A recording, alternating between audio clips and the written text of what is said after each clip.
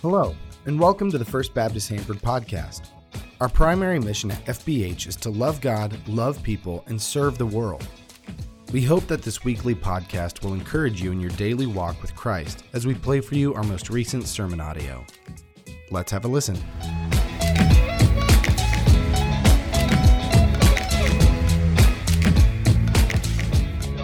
Like I said, we're in the beginning of chapter 6 of the book of John, and so if you have your Bibles, if you have a Bible on your phone, you got a tablet, you brought your desktop computer, I don't care, open whatever Bible you have to 6:1, and we're going to be there in just a second. John chapter 6, verse 1. But I want to start by telling you that in high school, I tried out for the soccer team.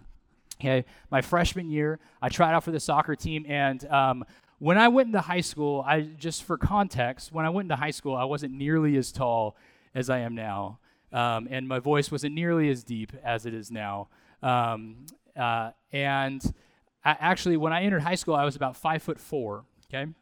And I know some of you are like, what, that's so tall? Sorry, shorties in the crowd. But I was about 5'4", and I wasn't fast. I was what a lot of people would call slow. But I grew up playing soccer. Like, I love soccer, right? And so I was like, oh, obviously soccer team, whatever, no big deal. So I go and I try out, and I got the best news at the end of practice. The coach said, look, our roster is full, but we have a spot on our team for a manager. And so I said no and went home and cried. Legitimately, I remember crying on my mom and dad's bed, and then a couple hours later, I got a phone call from a guy by the name of Rod Douglas. Now, Rod Douglas was the JV water polo coach at my high school at the time. I had grown up with his kids and that sort of thing. And so he called me. He's like, hey, Pete, I heard you didn't get such great news today at soccer. And I was just like, why are you calling me and just reminding me of that? Awesome. And he said, well, I just want you to know that the water polo team, we're looking for a few more guys, and we won't make you try out. And I was like, okay, sweet, I'm in. We won't make you try out. All you have to do is survive Hell Week, and if you survive Hell Week, then, you're on the team. I was like, awesome. Like, if that's my bar, just continue to survive, I'm good, right? And so I did that, and along with me, I had 17 other of my friends who were freshmen that year who decided to play water polo. And so all of us, from our freshman year to our sophomore year, our junior year, our senior year, we continued all the way up through the ranks. We did the summer water polo thing. We did swimming thing. We did all the things that we were supposed to do in order to achieve our goal, which is obviously, I forgot what our goal was, like CIF champion or whatever it was called at the time, right? Section champion. And so I remember days of morning practice when I got on the varsity team and getting up super early and getting in the pool at 6 a.m., which is fine if your pool is heated regularly. Ours was heated semi-regularly because it was so old it constantly broke. But I remember getting in, like in February, right, is when you're allowed to start practicing for swimming. And just steam billowing off the pool, and thinking to myself, okay, I have to be in a Speedo. Sorry for the mental image. I got to be in a Speedo and get into that thing right now. But the problem is there's about 20 feet from where I'm standing to where that warm water is. So, all right, ready, set, go. And man, we dedicated ourselves for 4 years to becoming the best water polo team that we could possibly become. I mean, our senior year, like I said, there were 18 seniors on our team and 2 juniors. So the year after us, they had a real tough time. But my year, it was actually a really, really good year. We actually made it deeper into section playoffs than any team in our high school had ever made it before. And so we were really enthusiastic about that. But I remember times in the nitty gritty, just the practice sessions and the bus rides and the tournaments and my summers that I gave up and all that stuff, of thinking to myself, why am I doing this? Why am I doing this? And I remember our coach specifically just said, hey, keep showing up. Trust the process. Just trust what we're doing here. Keep showing up. And it really was that faithful obedience that we had to what we were trying to accomplish, to our team, to one another, that allowed us to move as far forward as we were actually moving forward. Now, I tell that story because today, as we're looking at the story of Jesus feeding 5,000 people, we're going to look at just a small act of obedience and looking at what God is going to do with that small act of obedience to be able to bless the entire world because of it. Now, I don't know where you're at in your faith right now. I know some of you have been Christians for your entire life. There's others of you who maybe you're in church for the first time today. I don't know where exactly you are. And maybe regardless, if you're somewhere in the middle, you're still having a hard time with this whole love God, love people, serve the world thing that we're pushing at. And what does that actually look like? How does that flesh itself out in my normal life? I don't know. Last weekend, we even talked about the state of our finances in the church, right? You may have thought to yourself, I can't make a difference. That's a lot of money. Or maybe you thought to yourself that sounds rough. It's not my problem. Or maybe let's broaden it a little bit. Maybe you're in here and you're frustrated with the state of the world. You're frustrated with where our world is at, and this world is a massive place with a ton of problems, and so because of all of those problems, there's no way that small, insignificant me can make an impact. There are too many people. Or maybe, beyond that, there are a ton of people who have made poor life decisions that led to where they're currently at. And so they dug themselves into that hole. They can get themselves out.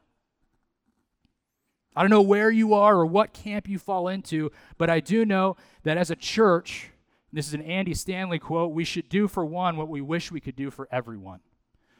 We should do for one what we wish that we could do for everyone. Today we get to talk through a story that is one of two stories that are mentioned in every single gospel. One is the resurrection account, okay? That's in every single gospel. But the other one is Jesus feeding the 5,000 people. And so when four separate apostles write about one specific thing, we should probably pay attention to the contents of that story. So we start off in John 6, and Jesus and his disciples have left. They are trying to get away from the crowds. Remember, at this point in Jesus' ministry, people are flocking to him. I mean, they want to continue to see the signs and wonders that Jesus is consistently doing. There's a lot of people who would say, I believe in Jesus, but simply they are believing in Jesus because of what he is doing for them. Because of the magic tricks that Jesus is showing, because of the healing of their physical bodies that he's doing for them. So there's a whole lot of these people. So Jesus and his disciples are like, all right, we're going to go. And so that's where we pick up here in verse 1. It says, sometime after this, Jesus crossed to the far shore of Galilee. That is the Sea of Tiberias. And a great crowd of people followed him because they saw the signs he had performed by healing the sick. Then Jesus went up on a mountainside and sat down with his disciples. The Jewish Passover festival was near. When Jesus looked up and saw a great crowd coming toward him, he said to Philip, where shall we buy bread for these people to eat? He asked this only to test him, for he already had in mind what he was going to do. Hold on to that. Jesus already had in mind what he was going to do. Verse 7, Philip answered him, it would take more than half a year's wages to buy enough bread for each one to have a bite. Another of his disciples, Andrew, Simon Peter's brother, spoke up. Here's a boy with 5 small barley loaves and 2 small fish, but how far will they go among so many? Jesus said, have the people sit down. There's plenty of grass in that place, and they sat down. About 5,000 men were there.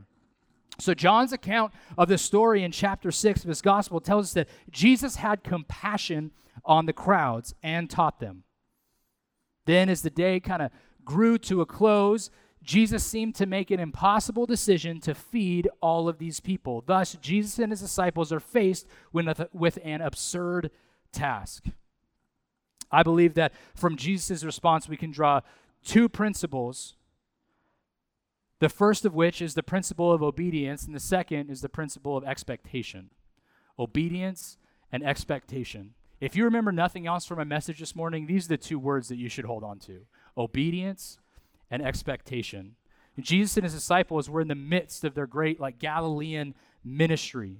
While the other Gospels focus on this period of Jesus' ministry a little bit more, the Gospel of John spends relatively little time on it. In the midst of this ministry, Jesus takes his disciples apart for a break. Like I said, they went away. and the crowds began to appear. And the way that it's written here, it like I see it in my head like a movie, like in slow-mo, like the movie's focusing on Jesus' eyes and his head is down, and he just looks up, and there's this massive crowd just walking toward them. Sick people, people who want to listen to him, people who want to challenge him, just this massive crowd coming right at him. And John tells us that Jesus challenges Philip with a question then.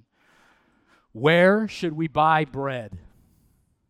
But then John tells his readers that Jesus said this actually to test Philip. This is important. It tells us that in this story, our role isn't to identify with Jesus. Actually, kind of as a common rule, as you're reading through the Bible and as you're reading through Scripture, most of the time, our role isn't Jesus.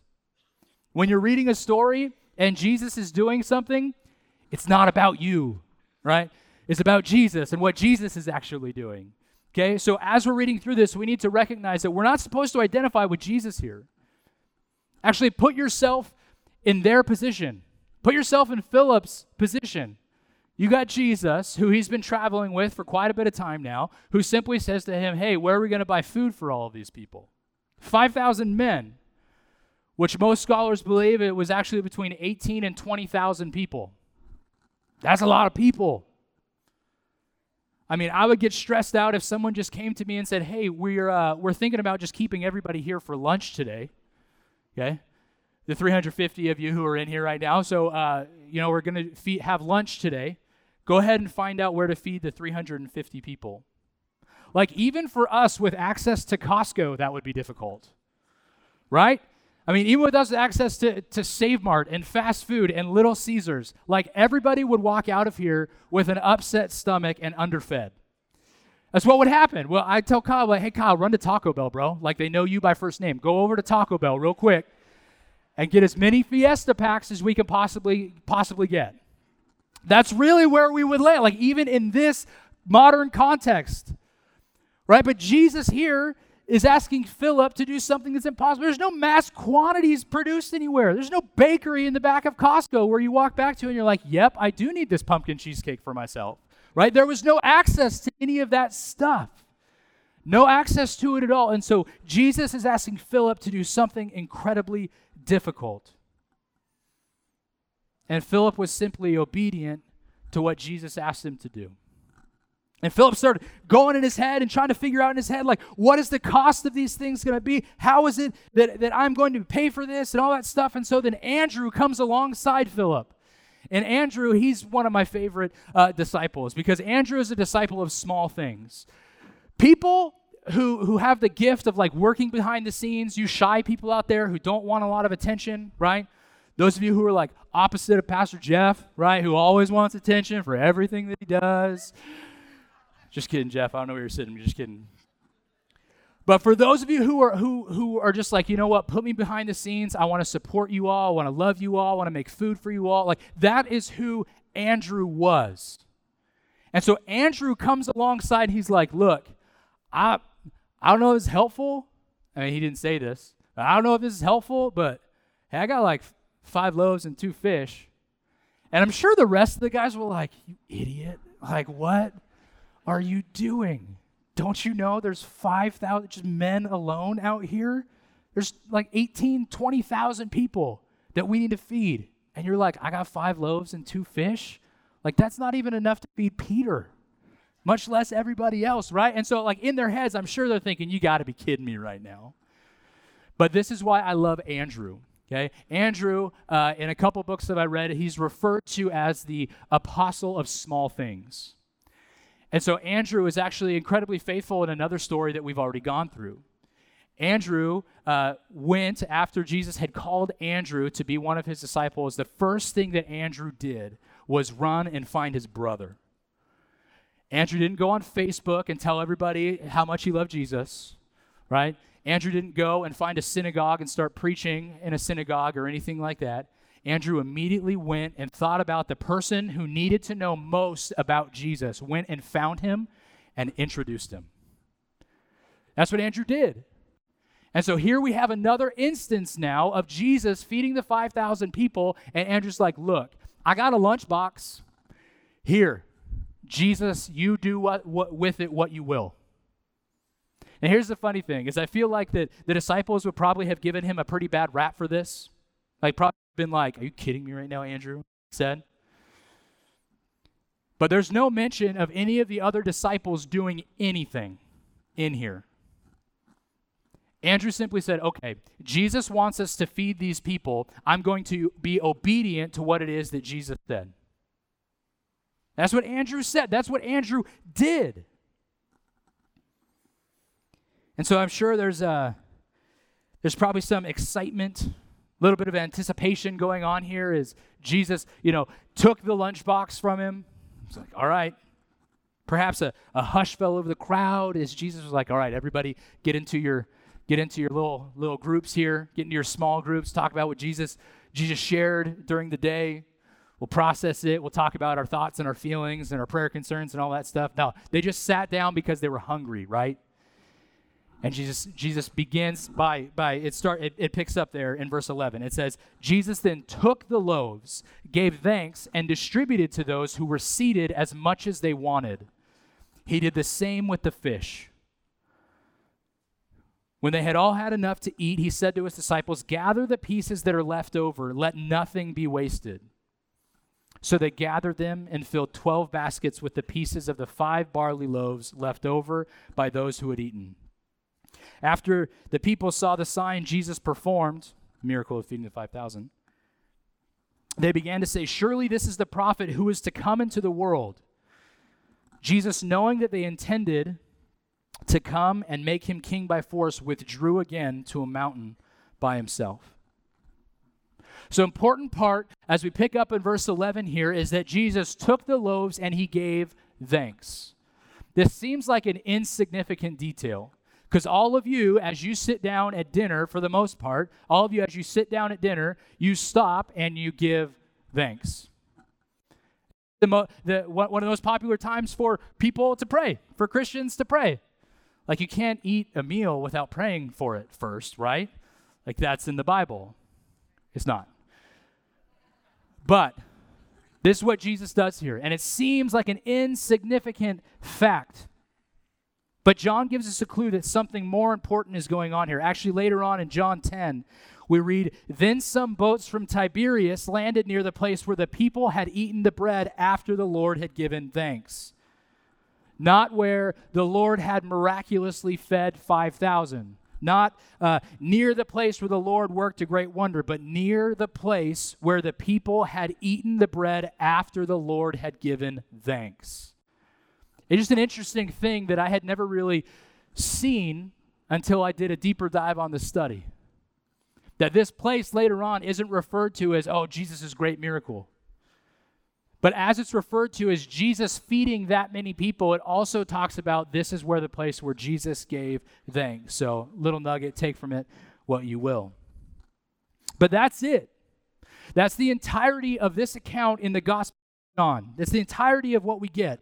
A measly 15 verses on an incredible story of Christ providing where man could do nothing about the situation. Where man could seemingly do nothing about the situation. Think back to our fall carnival. For those of you who are at our fall carnival, we did a big fall carnival thing out here. We did the bounce houses, and we did the food, and we did face painting, and we did the pumpkin launching. Also, raise your hand if you launched some pumpkins with us. Let's go. That was so much fun. I won. It wasn't a contest, but I definitely won. But if you think back to the fall carnival, we distributed invitations to thousands of people. Thousands of people. I mean, if you recall, we got special cards printed that we could then send to Hanford Unified School District and then allow those invitations to be put into the packet that every single elementary student could take home with them. And then on top of that, we decided, hey, you know what's a good idea? Let's also not charge for food. And so all of a sudden, we created a big problem. Most of the problem was my own anxiety because the fact that we had no clue how many people were going to show up. We had absolutely no clue. And on top of that, we said, you know what? You should show up, thousands of you, hey, show up, and everything is free. Actually, that was the main part of our handout, was free everything with no catch. Just come. and we want your kids to bounce on some bounce houses, we'll feed you some hot dogs that were warm at one point. We got chips, we got some water, and we're going to send your kids home with 5 pounds of candy each. Now, I don't know if every kid got that, but my kids, being pastors' kids, I think some people were a little extra generous, because as my child went home and weighed his bag of candy, it was 5.2 pounds. Thank you. They're now sitting right here. But at the Fall Carnival, we were so anxious as we were putting that whole thing forward, because we had no clue how many people were going to show up. And we said, hey, we're going to feed everybody. Everybody's going to get fed. Come on over. And so Jeff and I are talking, do we buy more food? Do we double our food budget? Like, what do we go to Costco? What happens if this many people show up? What do? We run into Save Mart. We go to Food for Less. Like, it's quicker to go to something around the corner, but it's more cost effective if we run over to like, all of these things we're going through. Like, how are we going to do this? How are we going to feed this many people? And that's the reaction that we see Philip have in this story. Is how are we going to do this? It doesn't make sense. We have no clue how many people there are. There is no place for us to go and buy these things. Beyond that, the money that it would cost to feed all these people, it's like half a year's wages. There's no way we can do that. And then Andrew shows up and he's just like, hey, I got this. I got this. Can you imagine what Jesus is asking of his disciples here? Can you just this group, the size, this group that is legitimately the size of Lemoore Naval Air Station, 18,000 people who are out at LNAS, and Jesus is like, hey, let's feed them. Can you imagine the thought process in the disciples' head? Like, you're crazy. Even for a bite each, like, this is not feasible. We need to feed all of them, as Jesus said. Figure it out. I would have been terrified to run out. I would have had so much anxiety. I would have been going over scenarios in my head, calling in personal favors to friends of mine who are bakers. And I don't even have any friends who are bakers. But that's what I would have been trying to do. I wouldn't have known what to do, and my fear probably would have frozen me.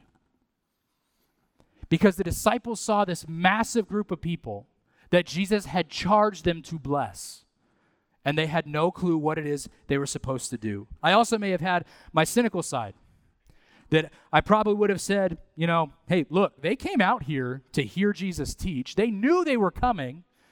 You know what they should have done? They should have brought a sack lunch. Sound familiar, right? Like most of us in here are like, yeah, why didn't those people bring a sack lunch? That's on them.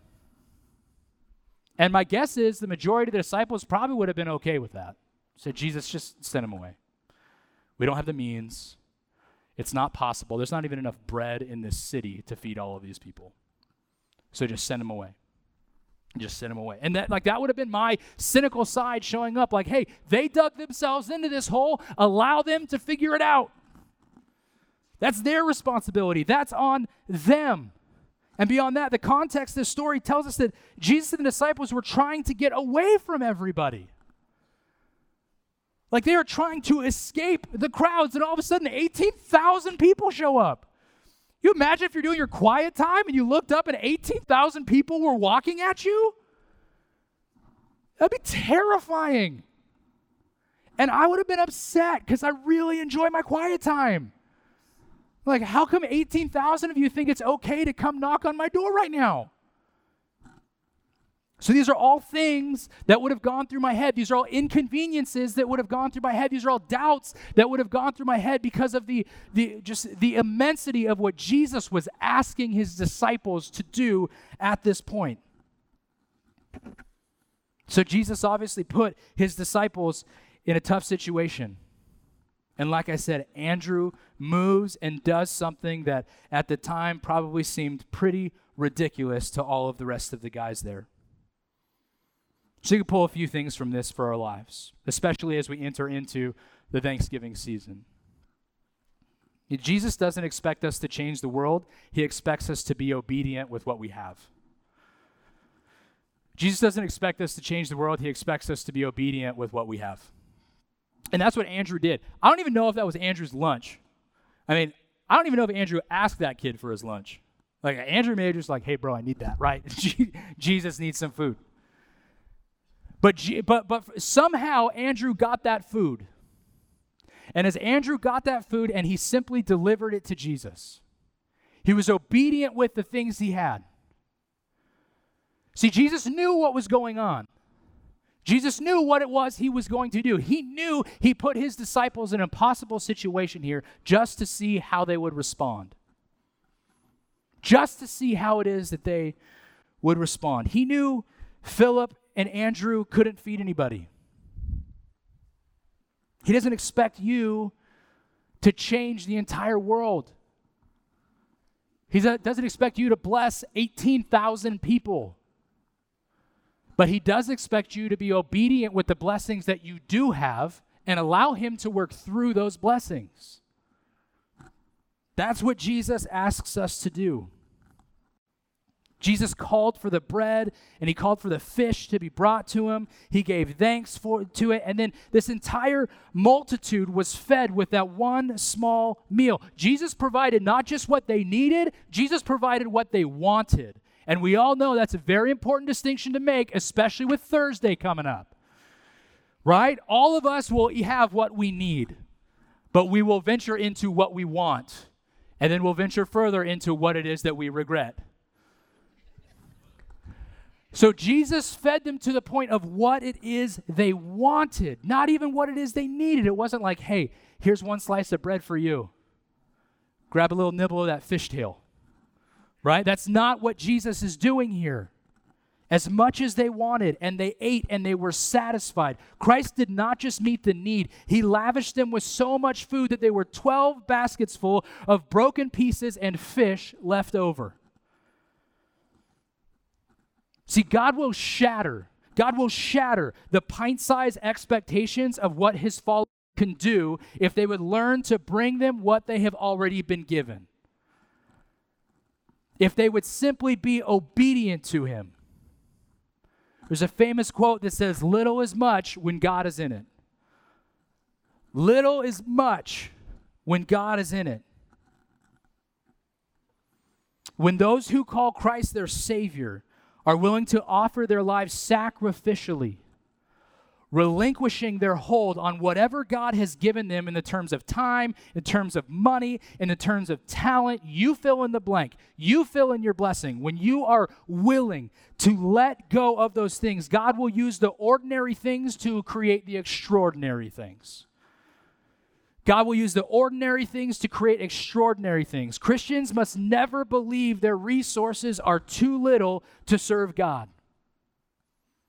You must never believe that your resources, the things that God has blessed you with, are too little to serve God. Look at his disciples. God takes the lowly, unassuming, humble, seemingly insignificant people, seemingly insignificant blessings, and using those things for his glory. It's all throughout Scripture. Everywhere. Jesus chooses people that should not be those people. There is no reason for us to remember Peter the fisherman. Because he was a fisherman. He was dumb. Sorry. He was uneducated. But there is no reason for us to remember these people in history. But Jesus takes that which we feel like is insignificant and uses it for his glory, uses it for significance. So many of us are like Philip, where our minds immediately run to the cost of the project. Our minds immediately run to, that's not feasible. We can't do that. There is no way for us to be able to pull something like that off. Instead of simply saying, look, these are the blessings that I have. I'm going to take them and give them to Jesus and let him deal with the repercussions because he's called me to. And he can sort it out. And when I allow Jesus to do that with the blessings in my life, I'm able to sleep real good at night. Regardless of what it is. In times of trial, in times of blessing, whatever. If I say, hey, look, I'm going to work unto you, Jesus. Everything that you have given me is yours. And so because of that, I am going to return those blessings to other people, and you can deal with it. Because I have enough faith in you to allow you to do so. I trust you with that. And while Andrew didn't say it, and I'm not even sure if Andrew knew what he was doing, Andrew may have said, hey, look, this is a start. But for Andrew, simply just be like obedient, be like, all right, hey, God, Jesus, you want me to feed all these people? I mean, here's a start.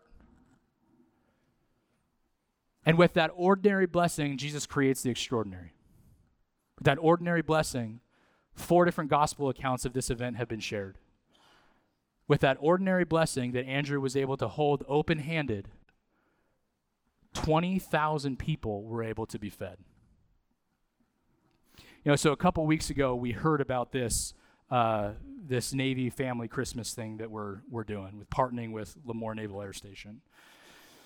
And we know that over the course of the last 6 weeks, 8 weeks, or whatever, man, we have asked a lot of our congregation in terms of giving back to the community, in terms of serving the world. We've asked a lot.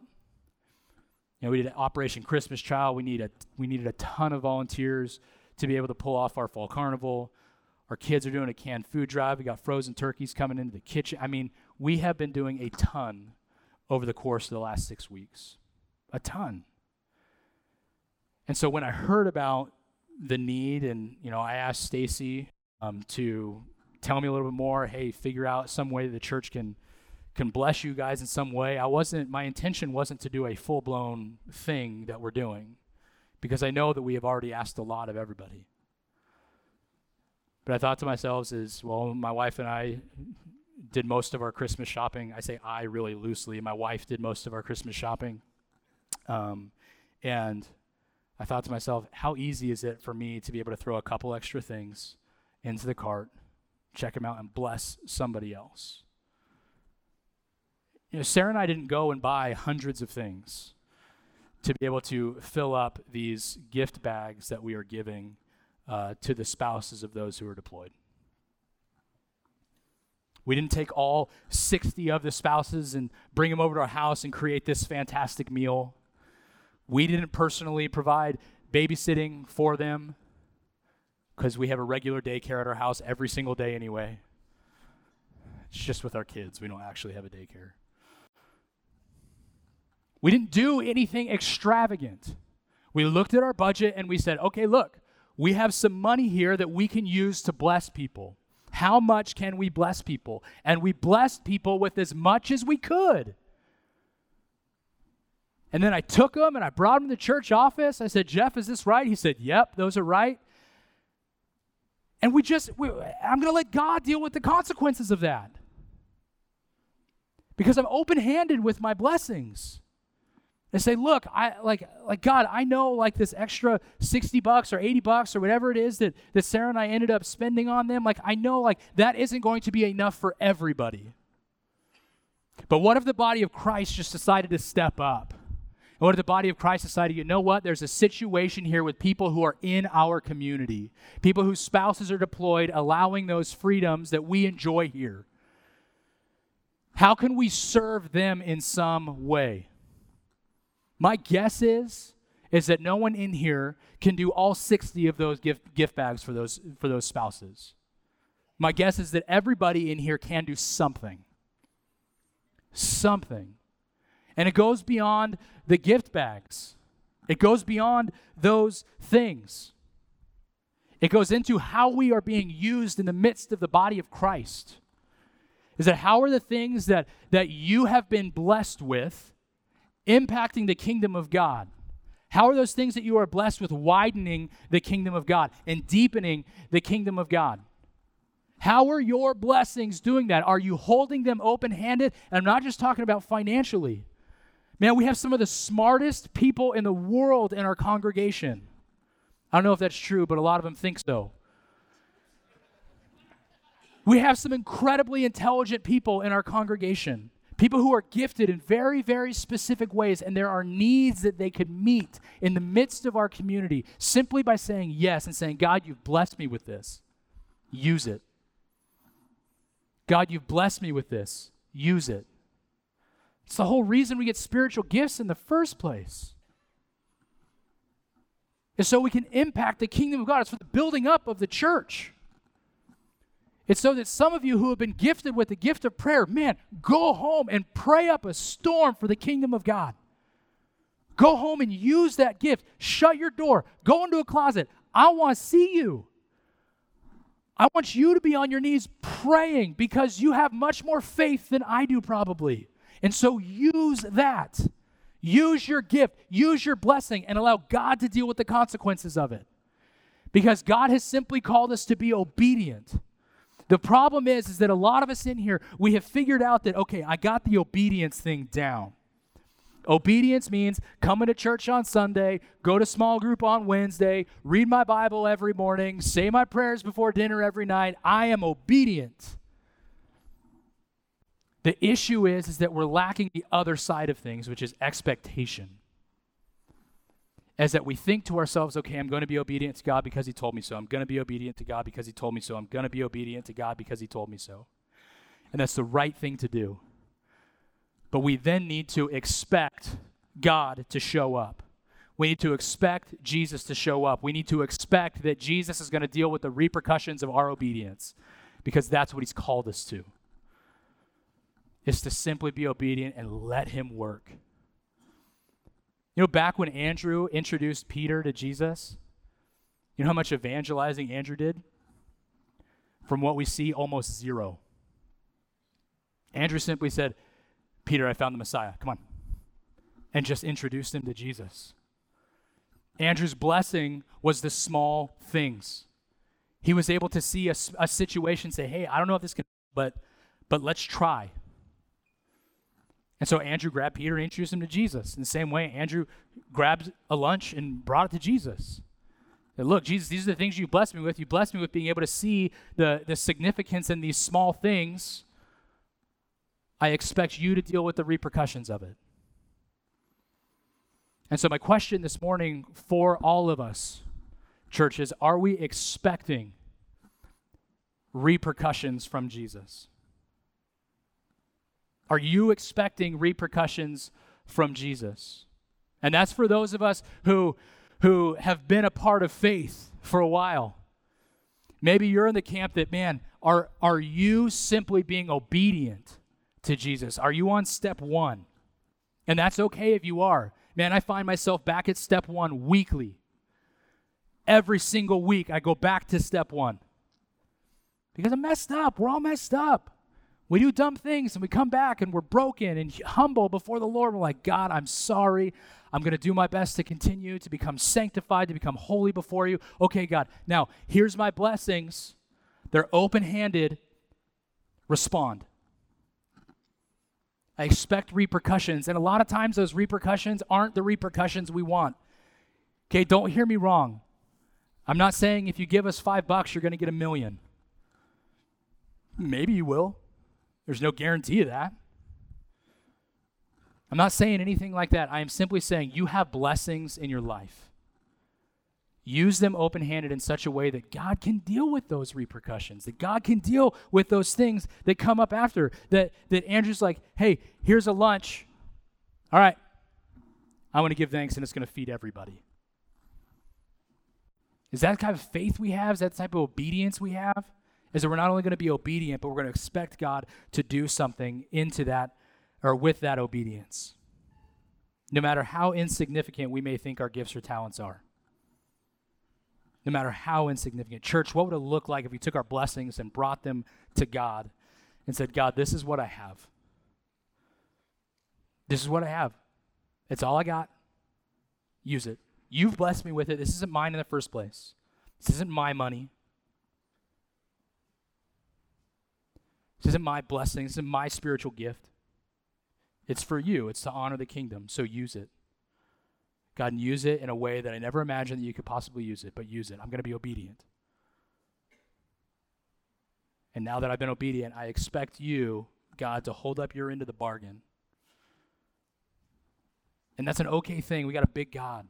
He's got broad shoulders, and he is capable of doing way more than you ever imagined with the tiny little blessings that you assume are tiny little blessings.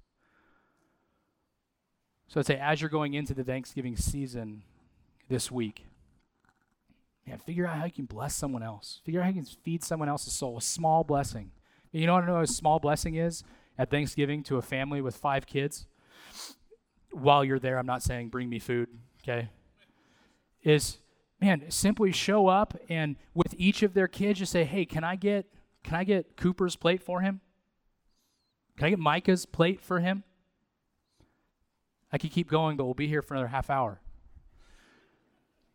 Can I do that for you? How about you bless those who are disabled in some way? And those who can't get up and around and be able to have conversations with everybody in the house this Thanksgiving? What if you blessed them by simply walking over to the chair next to them, plopped down, and had a full conversation with them? A real conversation with them. One that would honor them and one that would bless them. One that would glorify God in the midst of it. And you want to know what one of your biggest blessings is as a church? Your time. Your time. I don't know what it looks like for you, but I do know that as we are going into this season of Thanksgiving, that you have blessings that you probably haven't thought about, or blessings that you assume are insignificant. My hope is that you would wait expectantly for God to show up as you are obedient with those blessings. Amen, church? Let's pray. Father, I'm thankful for Thanksgiving week. And I'm thankful for kind of what this season signifies, what this season ushers in for us, the blessings that you have given us, God. I pray that we would use those and expect you to show up and expect you to deal with the repercussions of those things. God, you've called us to be obedient, just like you called Andrew to be obedient, like you called Philip to be obedient. And where one counted the cost and froze, the other simply said, God, look, I got some bread and fish. Do with it what you will. And God, that's so true in all of our lives with the blessings that you've given us, is that we so often think they're insignificant, that we can't make a big impact. We can't do anything like that. I don't have enough money. I don't have enough time. I don't have enough talent, whatever it is. You simply say, hey, be obedient with the blessings that I've given you. Show me your obedience, and let me change the world with it. Let me take care of that part. Show me your obedience. And so, God, I know that there's people in here who are outside of faith with you still. I'm just like, I don't know how I fit into this whole thing, but man, it sounds like I want to be obedient to God. I want to be able to serve other people and love other people. I want to expand his kingdom. It sounds like the right thing. If that's you this morning, man, just every service we end with the ABCs. We admit, we believe, and we choose. So with heads still bowed and eyes still closed, just pray along with me that say, A, Father, I admit that I'm a sinner in need of a Savior. I admit that I struggle with obedience. I admit that, man, I have done some terrible things in my life, God. And I'm a sinful person. And so, God, I'm sorry for that. But B, I believe that you sent your son to die on the cross on my behalf. That because you sent your son, my sins are washed clean. And so because of the fact that my sins are washed clean, I would choose to follow you every single day. I would choose to follow you. I would be obedient to following you. And God, we recognize you're a big God. And you have blessed us immensely. Father, allow us to be obedient and expectant with those blessings. We love you, Lord. It's in your son's name we pray. Amen. Thank you for listening to the FBH podcast. We hope that you enjoyed this week's sermon. Music was by the band Broke for Free, and if you would like more information about our church, feel free to check out fbhanford.org. That's fbhanford.org. Thank you again, and we'll see you next week.